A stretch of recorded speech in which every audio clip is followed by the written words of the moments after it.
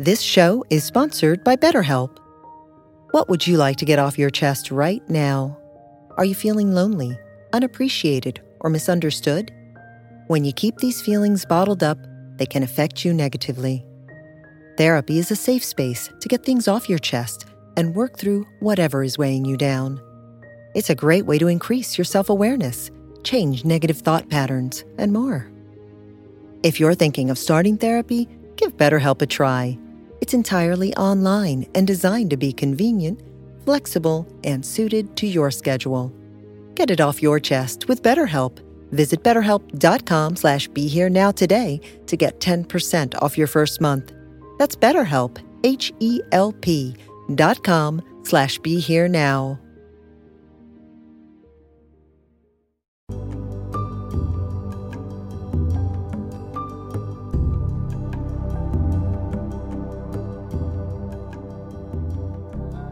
Welcome to Lama Surya Das's Awakening Now podcast. We are very pleased to share with you Lama's unique illumination of the Awakened Awareness teachings. If you are interested in supporting Lama Surya Das's podcast, please go to BeHereNow.com/Suryadas. So I've been teaching about the view, meditation, and action or conduct, the result of the great perfections, Dzogchen, the peak vehicle, Mahāti, the great consummation, Mahasamdhi in Sanskrit, as Trungpa liked to call it, Mahāti, the peak vehicle, or the view from above, the bigger picture. Not getting caught up in the trees, but glimpsing the whole forest at once, like the view from above, not being lost in the trees which are in our face, but also having the bigger picture in mind as we negotiate relative decisions and turnings amidst the trees, amidst the alleys and byways of Skyscraperville, the big forest.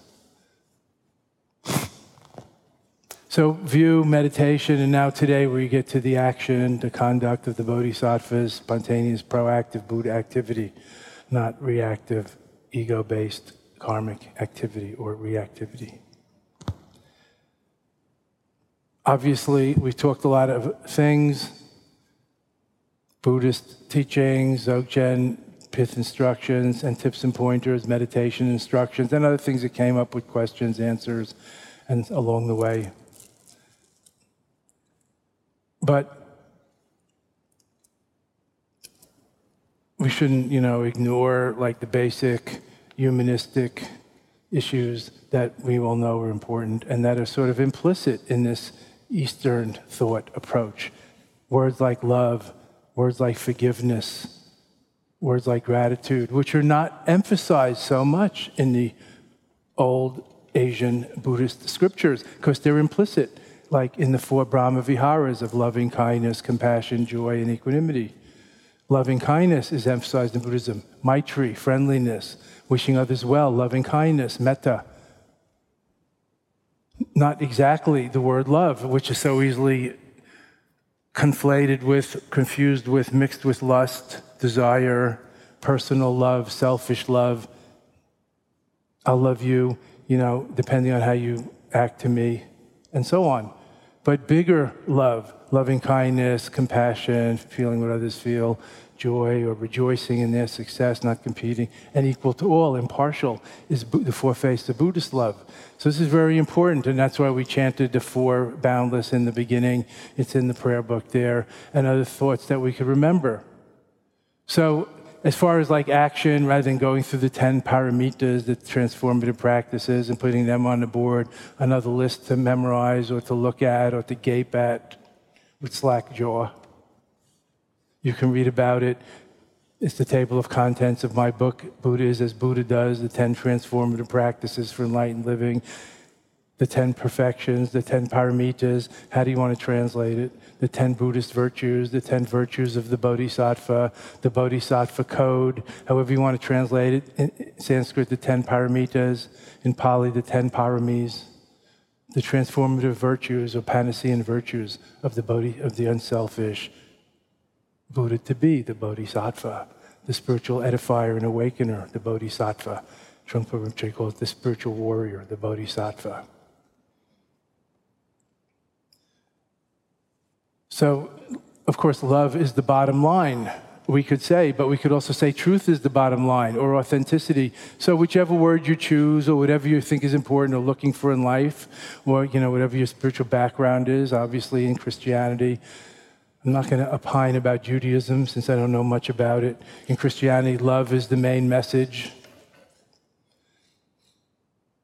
It's very important to recognize whether we ourselves are becoming more loving, unselfish, giving, which is the first of the 10 paramitas of the Bodhisattva code. Generosity, giving, open, and so on. And so on. Are we more loving or more tight or more proud or better than others, more spiritual, more haughty? We have to watch out for these pitfalls and potholes on the spiritual path, such as pride, arrogance, and other things, or just being too mental or intellectual about it and making it just a mere subject of study. As Trungpa would say, and I could practically quote him on this because he always used to make this kind of comment, why memorize all these theological ideas unless you're getting paid for it? I mean, if you're a professor or that's your PhD dissertation, that's a little different. Is that our situation here? Probably not. Elsewhere he said something about, it's like dancing on books.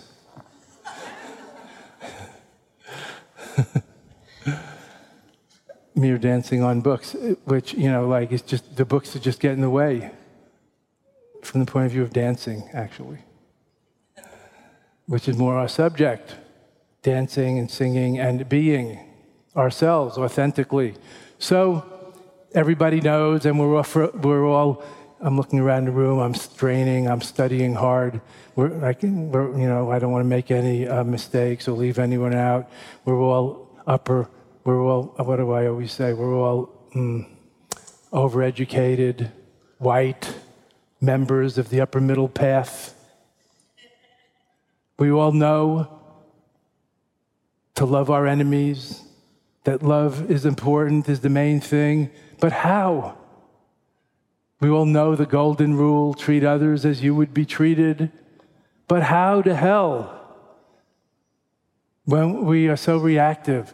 So Buddha's, this path of awakening, I believe, this Dharma helps us be less selfish, more giving, self-giving, caritas, self-giving, charitable, and selfless.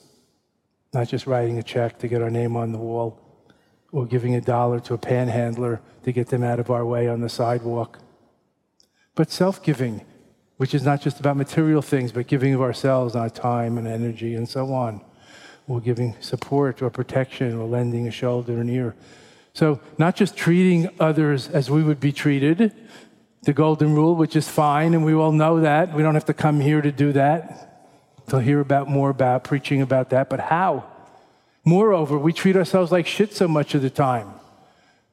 So maybe the new golden rule, or perhaps the diamond rule, could be or should be treat others as we would have our beloved child be treated. So that we're not cutting or doing other things that we sometimes do to ourselves. Treat others as you would be treated. It's a little idealistic. Treat others as we would have our beloved to be treated, our beloved child, to make the point graphically. Or even more beyond the diamond rule, the Vajra rule, the kryptonite rule, the platinum uranium rule. See the light in everyone and everything, then we will naturally treat others as we would have our beloved child be treated. So that is the action, the conduct, the natural love, the natural compassion, the natural generosity, the natural ethical morality. I'm going through the 10 paramitas. I knew you wanted this. The natural patient, forbearant acceptance, the natural enthusiastic, joyous energy, the natural mindful focus, the natural discerning wisdom, the natural skillful means, and so forth of the bodhisattvas. All the 10 Panaceian virtues, the 10 paramitas. No, doctor, not the 10 paramecium, as one doctor asked me about. 10 paramitas. It's all in this Rigpa practice. That's why it's not stressed here. It's the natural love and compassion that's in all of our hearts, our good hearts, our better selves, our highest selves, that's in all of us. The natural love and compassion, equal to impartiality, treating others equally, not just our kids, but also the neighbor kids, and even the neighbors, or our competitors also. So this is called attitude transformation, Mahayana Lojong. It's a big subject we didn't stress here this week. But of course it comes with all of this loving kindness cultivation and compassion meditation cultivation and so on, recognizing others want and need same as we do. Others want to be safe and sane and healthy and protected and secure, and their kids and families and communities and villages and land and country, yes, the same, just like we do. If you travel, you find out how people are so much the same everywhere, although it sure looks various as you go around the world. Different. But how different? From the point of view of family, of giving birth, dealing with birth and death and illness and other loss and change in the world. Not that different. So love here is the bottom line, but in Buddhism, love means loving kindness, wishing others well, compassion, feeling with them, empathizing like non-separate, resonating with them. Joy, rejoicing in their success or goodness, not just envy and covetousness. And fourth, equanimity or equal to all, impartiality.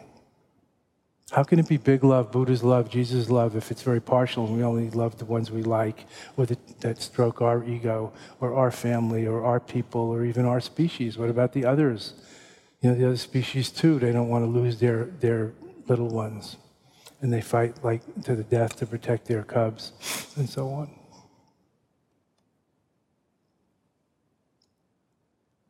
So,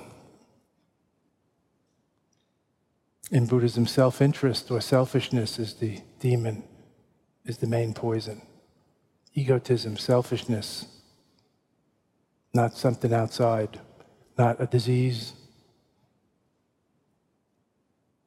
not enemies that take our lives, not your difficult whoever, ex or boss or employee or colleague or neighbor or whatever. The demon, the main culprit, is egotism, which really means the delusion of separateness. So delusion, ignorance is the main kalesha, the main problem. That's why wisdom is the panacea, at least in this path of enlightenment.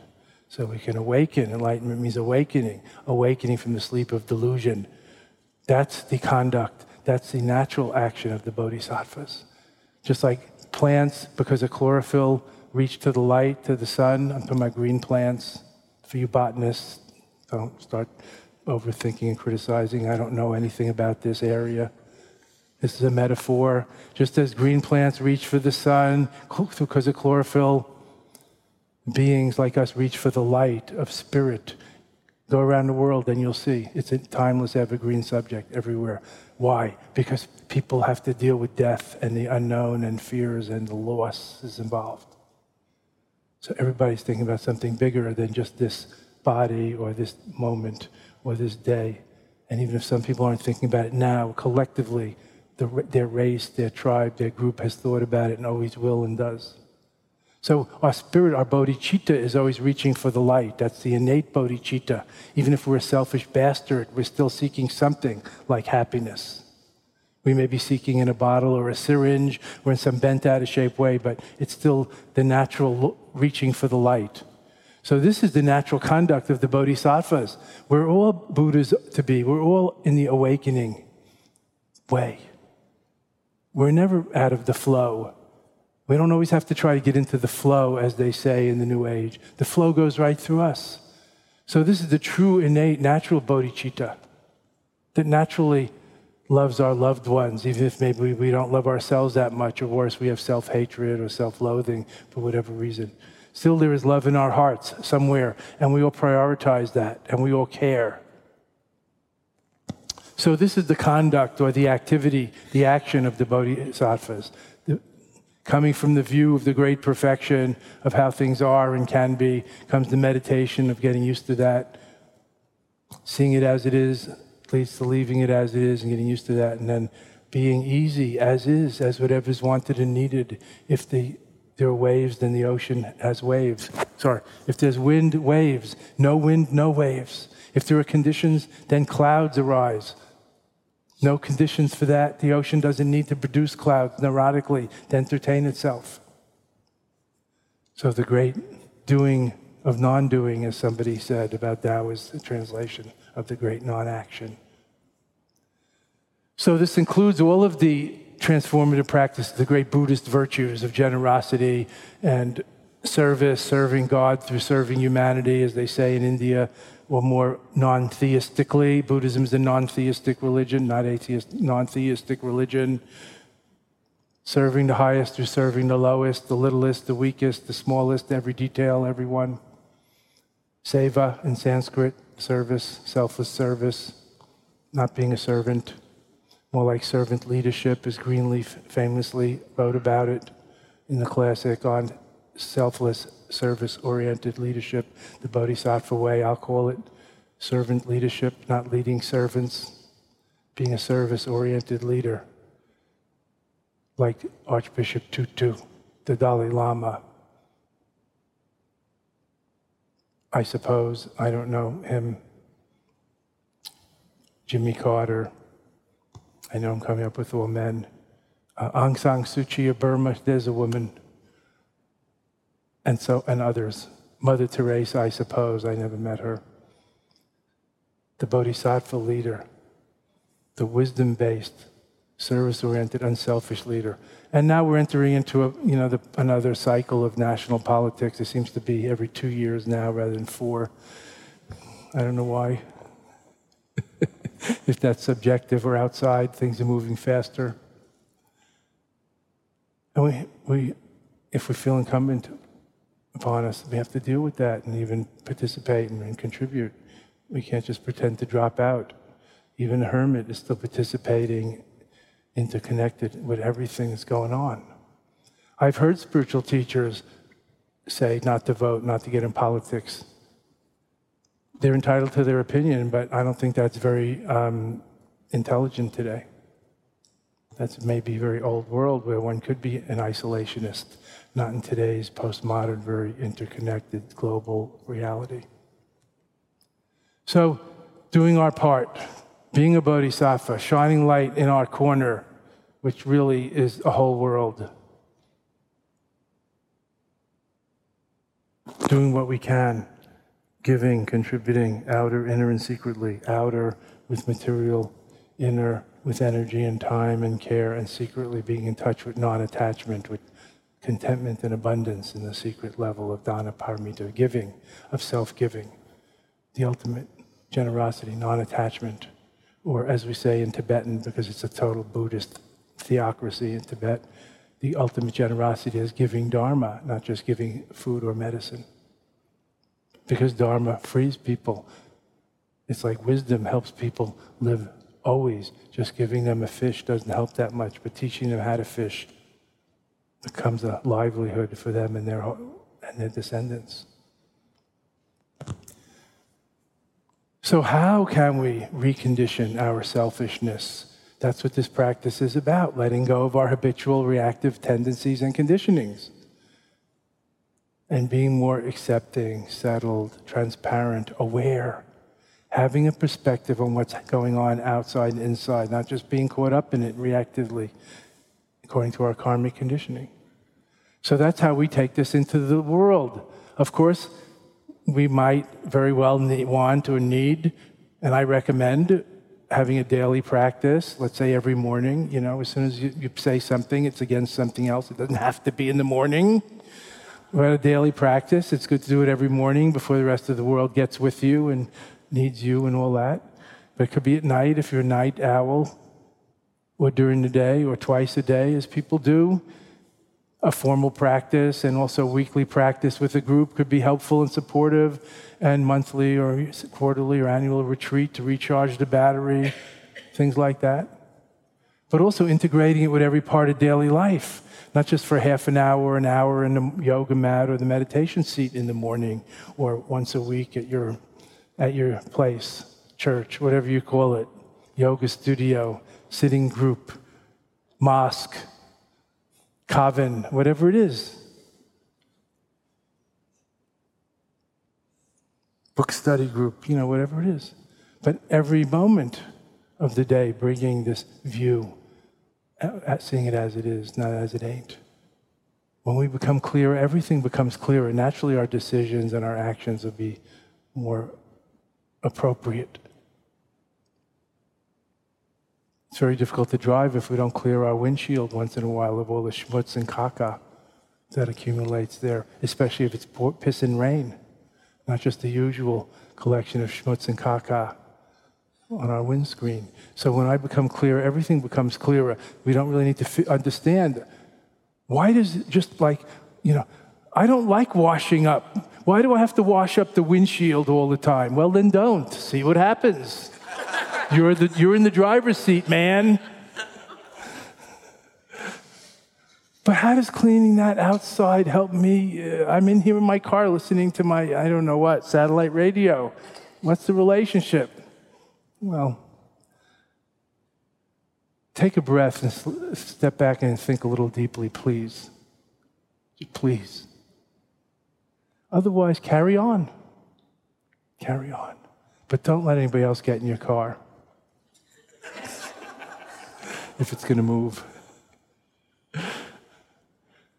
So when I become clearer, everything becomes clearer. Also, we don't necessarily have to be daunted by the vastness of the problems we have today. They are vast, global warming and climate change and other things. Racism and, war and terror. There's too many to mention.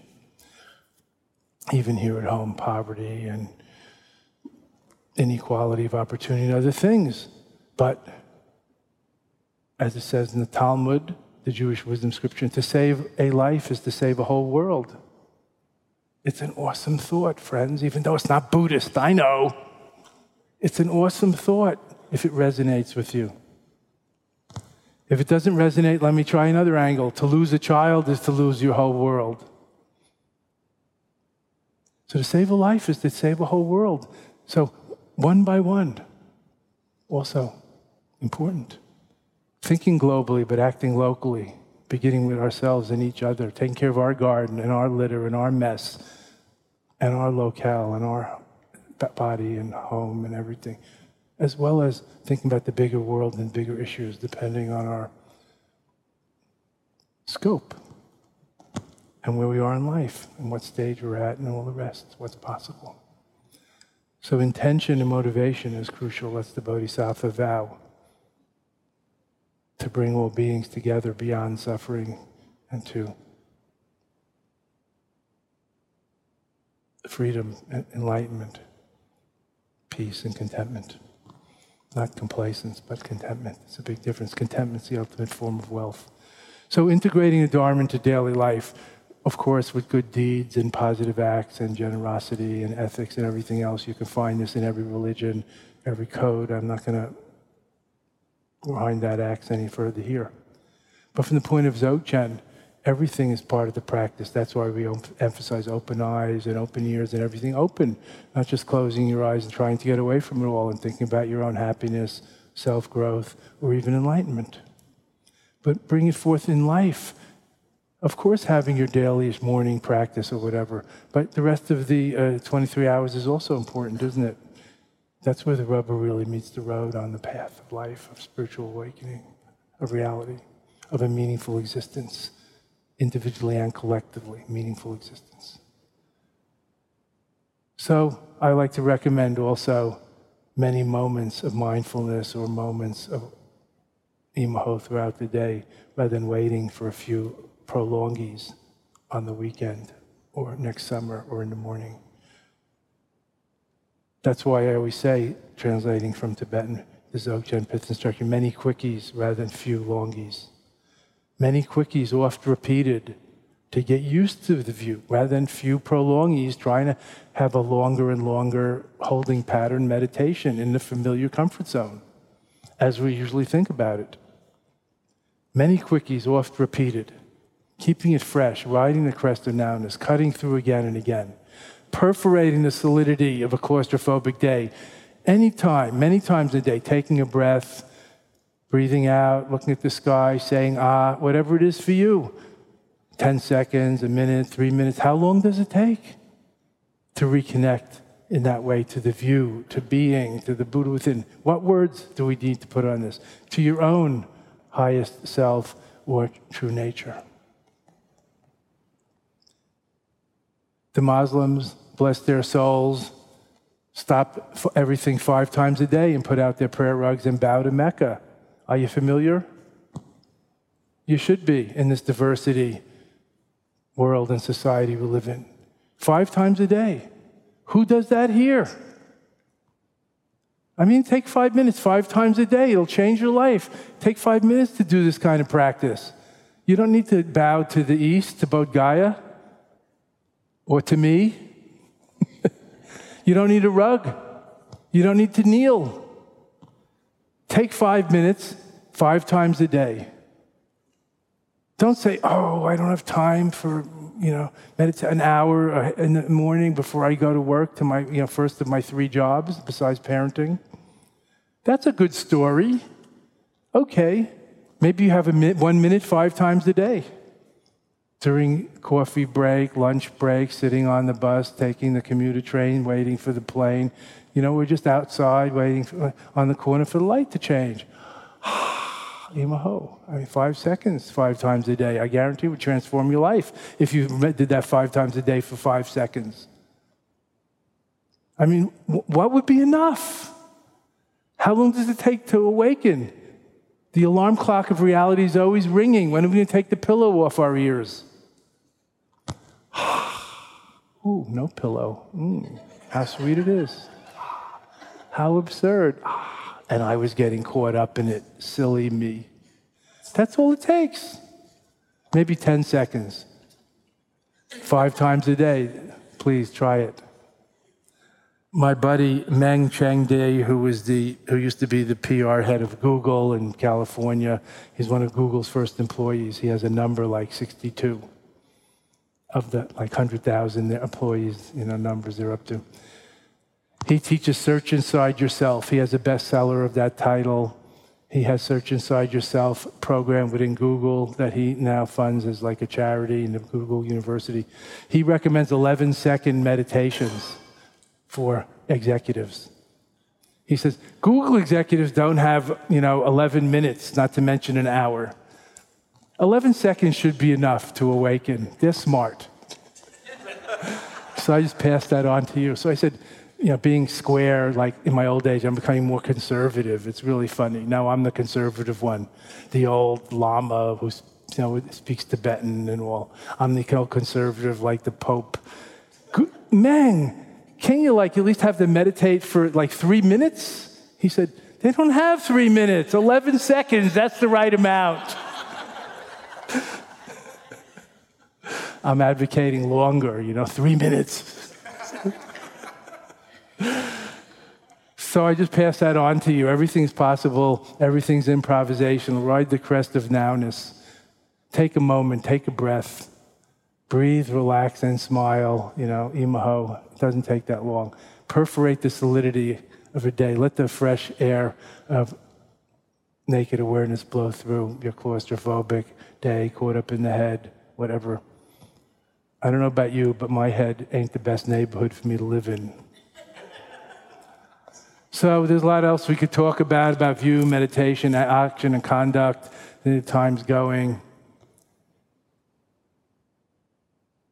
I want to mention just Bokden enhancement, taking it to the next level, beyond Buddhism or isms, beyond polarity, or dualistic thinking, like spiritual or mundane, or religion or not religion, or good and bad, and just really step up.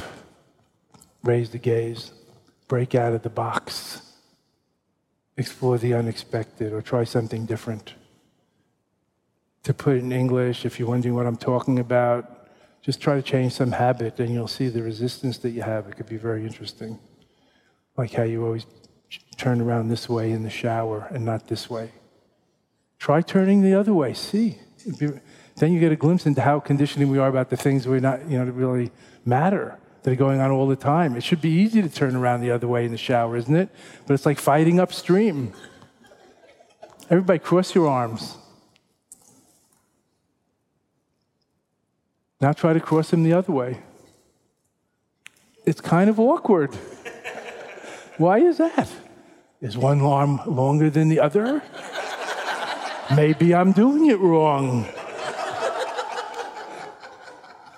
It's hard to change our habits. We're very heavily conditioned. This is nothing.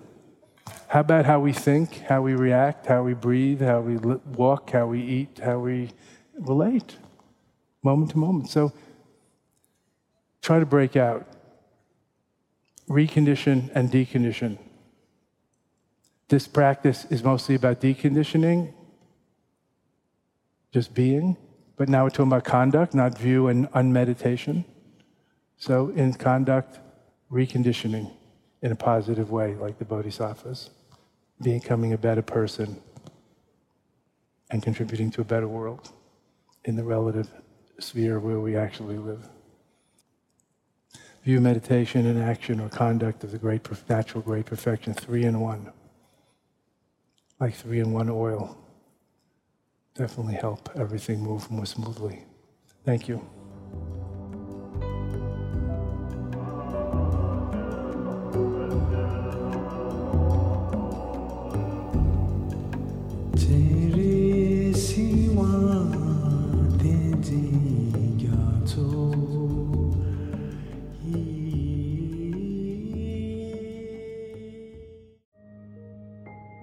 This show is sponsored by BetterHelp.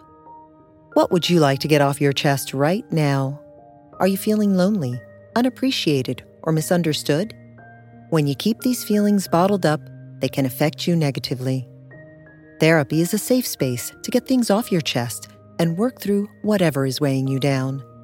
It's a great way to increase your self-awareness, change negative thought patterns, and more. If you're thinking of starting therapy, give BetterHelp a try. It's entirely online and designed to be convenient, flexible, and suited to your schedule. Get it off your chest with BetterHelp. Visit BetterHelp.com/BeHereNow today to get 10% off your first month. That's BetterHelp, HELP.com/BeHereNow.